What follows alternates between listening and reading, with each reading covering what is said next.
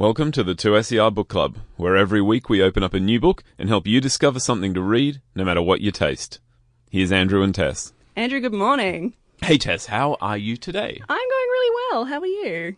Pretty good. Pretty good? Yeah, I've been doing lots of reading. In fact, the book that I brought for you today is one that I read a few weeks back, and I've been doing lots of really great stuff since. So I'm excited for the last few books because it's getting close to the end of the year. It is. We don't actually have that many book clubs left. No, which is really kind of weird because, I mean, we're going to be taking time off. I'm going to be doing lots of reading. It seems weird to stop giving people books right when, but they've got a whole year's worth of book clubs to catch up on. They do.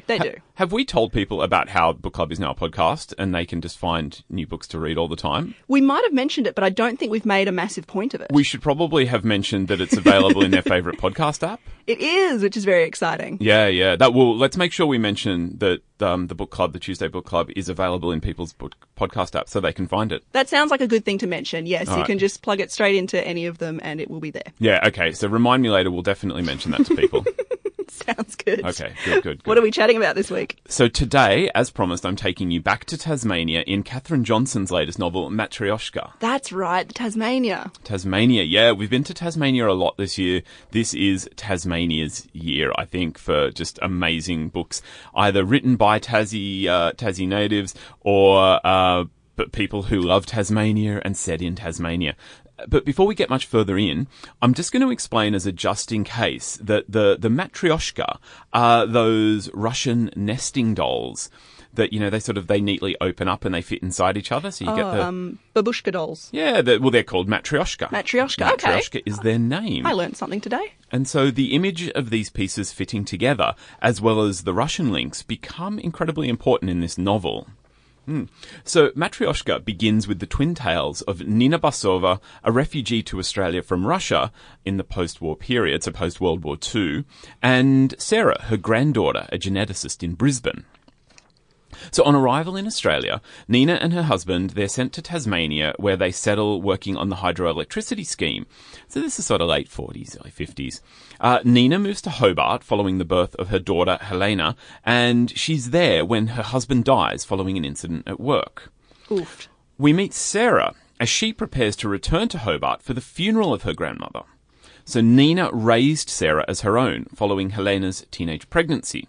Sarah moved to Brisbane for her husband, but now her marriage is breaking down, and she's got to decide where she wants to raise her daughter Ellie. Returning to Hobart, though, it also raises questions of Sarah's parentage. Her mother is sort of a distant figure, their relationship's estranged, and one she once thought was her older sister. Oh, one of those situations. Yeah, I've heard so of that. Yeah. her grandmother raised her as her own, and until she was about 12, she thought that Nina was her mother and Helena was her sister. Yeah, okay, wow. Yeah, so, and she doesn't even know who her father is. This is a secret that Helena has always been reluctant about and has sort of sworn to keep. Now, settling into the rhythms of the world that she grew up in, Sarah meets Abdul. He's a Hazara man living with a group of fellow refugees in a house on her street. They form a friendship, and as Sarah learns of the Hazara culture, she also comes to understand the isolation, loneliness, and desperation of being a refugee so far from home in a country that kind of just seems to want you gone. Yeah. They are caught, and we get quite a vivid description of the bureaucratic holding cell. These are men that live in the community, but they're in this bureaucratic holding cell, knowing that their application process exists somewhere in limbo. Now, the Matryoshka doll here, it illuminates for us the layers not only of family, but community connection and how they're entwined. It's telling that the Matryoshka Nina has passed down to Sarah is missing its smallest piece. Oh, okay. Symbolism, yeah. Oh, it's also not lost as you read that Sarah is a geneticist. Her whole role and her raison d'être in life is to unravel genetic codes and find connections, and yet she can't make that connection in her family to her father. And boiling under the surface of the mystery of Matryoshka is who Sarah's father is and what this information will mean for her family and her life. As Sarah grows in her relationship with Abdul, she witnesses his fortitude and grace in surviving separation from the family he's left at home. This brings her to question her estrangement from Helena and the lengths that Nina went to conceal from, but also protect her from knowing The mystery. I'm not telling you the mystery. Oh. I don't tell mysteries. No, you don't. No spoilers. The friendship between Abdul and Sarah is also telling because it was informed by a friendship that Katherine Johnson, the author, formed with a refugee she met when her family settled in Tasmania. When we spoke for Final Draft a few weeks back, Katherine told me of experiencing hospitality and welcome from these men who were so far from everything they knew, but also so open and embracing of community. Matryoshka gets to the heart of what it means to be family and community and reminds us that these relationships are inseparable from history and from place. We see the prejudice Nina must face and her perceived vulnerability as a single mother, juxtaposed with the Hazara men's vulnerability in a community where they're openly abused on the street. There are a couple of scenes where they are attacked. Oh, gosh. But they also must maintain civility or risk further demonization. It's a really thoughtful book that deserves a wide and thoughtful readership. Katherine Johnson keeps a lot of balls in the air because, juggling and writing are clearly akin. But it never becomes didactic. In fact, as you read, it's apparent that there are issues in the book that we are grappling with as a society on a daily basis. There's enormous humanity in this book, but it's also clever enough to populate itself with diverse ideas and opinions that are going to complicate your thoughts just as you think you've latched onto them.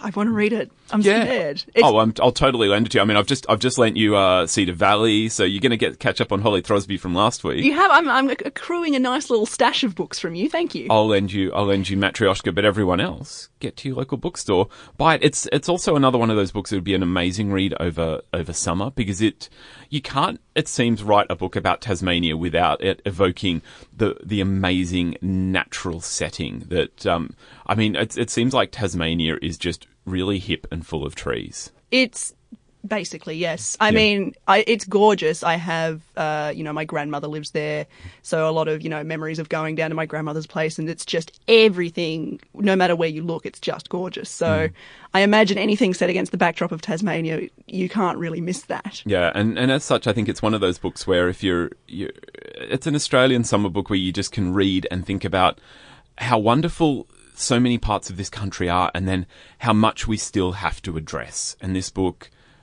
can do both for you, I think. Do we have any idea what we're looking at next week? We absolutely do. I've just finished this book, and I want to present it to you before the end of the year. It is Jock Serong's Preservation. Jock Serong got a lot of attention a few years back for the rules of backyard cricket, and On Java Ridge, I think, was his second novel. And this book is amazing. This is a story from Australia's history that is just a must-read. I'm looking forward to it. Thanks, Andrew. You're welcome. You've been listening to the 2SER Book Club.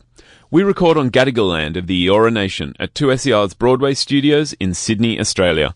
The show is produced and presented by Tess Connery and Andrew Popel. And a big shout out to Michaela Savage for graphic design and artwork. If you're enjoying the book club, why not subscribe and get new episodes delivered straight to your phone every week?